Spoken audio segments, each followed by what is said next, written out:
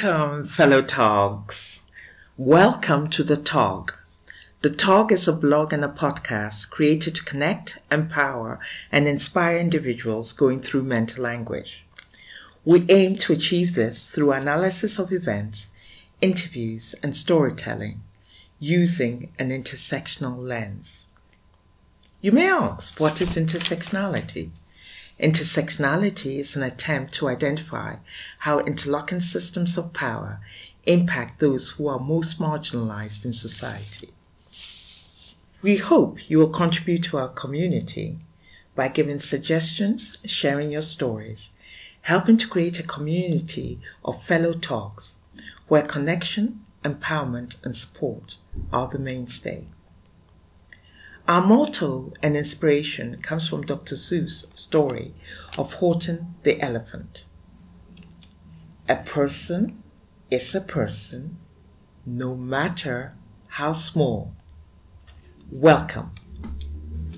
We begin our podcast by narrating the story of Horton the elephant. Horton, while splashing in the pool, hears a small voice on a speck of dust. Horton surmises that a small person lives on the speck and places it carefully on a clover, vowing to protect it.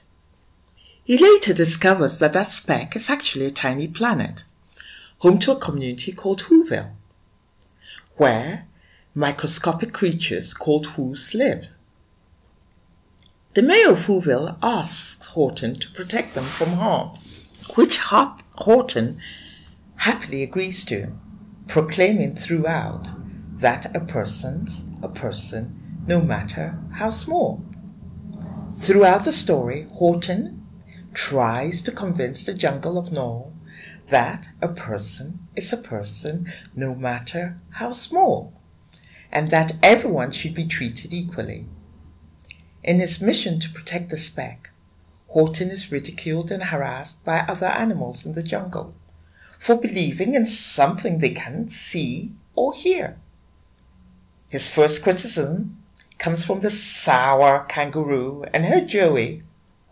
The splash they make as they jump into the pool almost reaches the speck.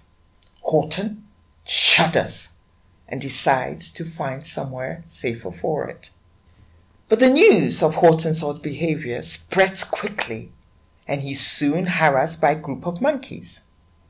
They steal the clover from him and give it to Valdikov, a black-bottomed eagle. Val flies the clover a long distance, with Horton in hot pursuit, until Val drops it into a field of clovers. There! After a long search, Horton finally finds the clover with a speck on it. That is the speck that spoke to him from the pool. However, the mayor informs him that Whoville, the town on the speck, is in really bad shape from the poor fall, and Horton discovers that the sour kangaroo and the monkeys have caught up to him.